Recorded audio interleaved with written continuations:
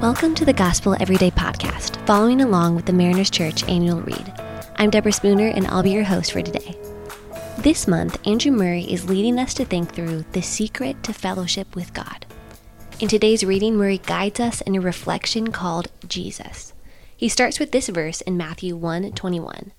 And you are to give him the name Jesus, for he will save his people from their sins. I want you to imagine that you are struggling with your housing situation. Maybe your job has been really tight and meeting your mortgage or paying your bills is essentially just out of the picture. Then a benefactor emerges and gives you not only a fully paid home, but a mansion that you wildly do not deserve.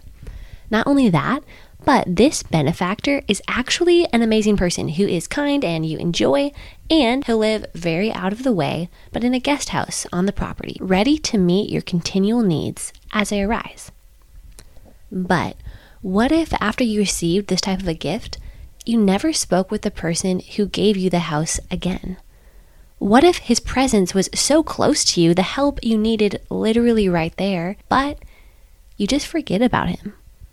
Not only would this be incredibly rude, but you would in fact be missing out. You see, the Lord is somewhat like the benefactor in this story.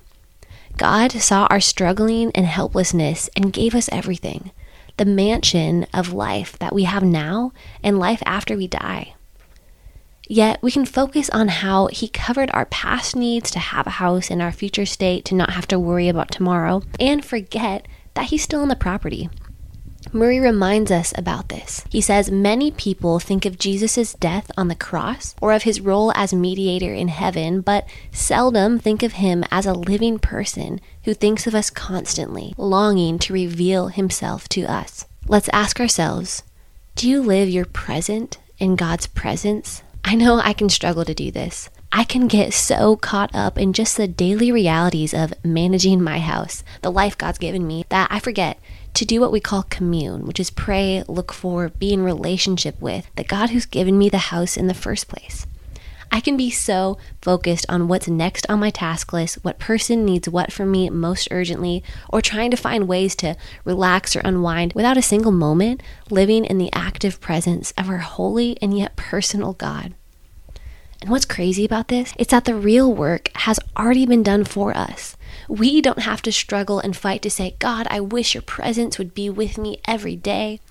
He's not only given us our houses, he hasn't left after he gives.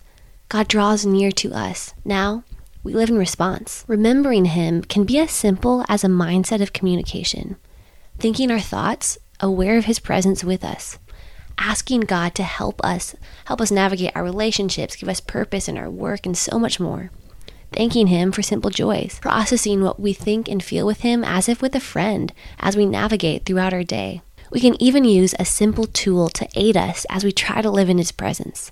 We can pray a prayer for awareness. Lord, you've given me everything. Help me to see you. Now, this prayer isn't an over-spiritualizing request where we look to find God in every tiny detail and read in signs and meanings that go way beyond the Bible. It's more of a heart posture where we're aware it's God who gives us life and everything else, and we seek to praise him more. It's a thankful and humble orientation where we ask God, please grow my desire to see you. Change my heart that just forgets you're so near. Help me to want your presence above all else. Imagine what it would be like if we were more present to God's presence, thankful for him, worshiping him, giving all our thoughts and worries and hopes to him. Wouldn't we change?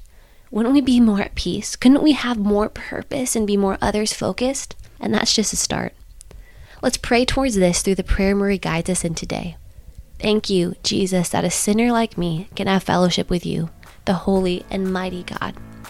I pray that I will experience the presence of your Spirit throughout the day. Thanks so much for making the Gospel Everyday Podcast an important part of your day. Hit that subscribe button if you haven't yet, and we'd love it if you could take a few moments to rate, review, and share the podcast. Tune in tomorrow for brand new content. If you'd like more information about Mariners Church, download the Mariners app at your favorite app store or visit marinerschurch.org.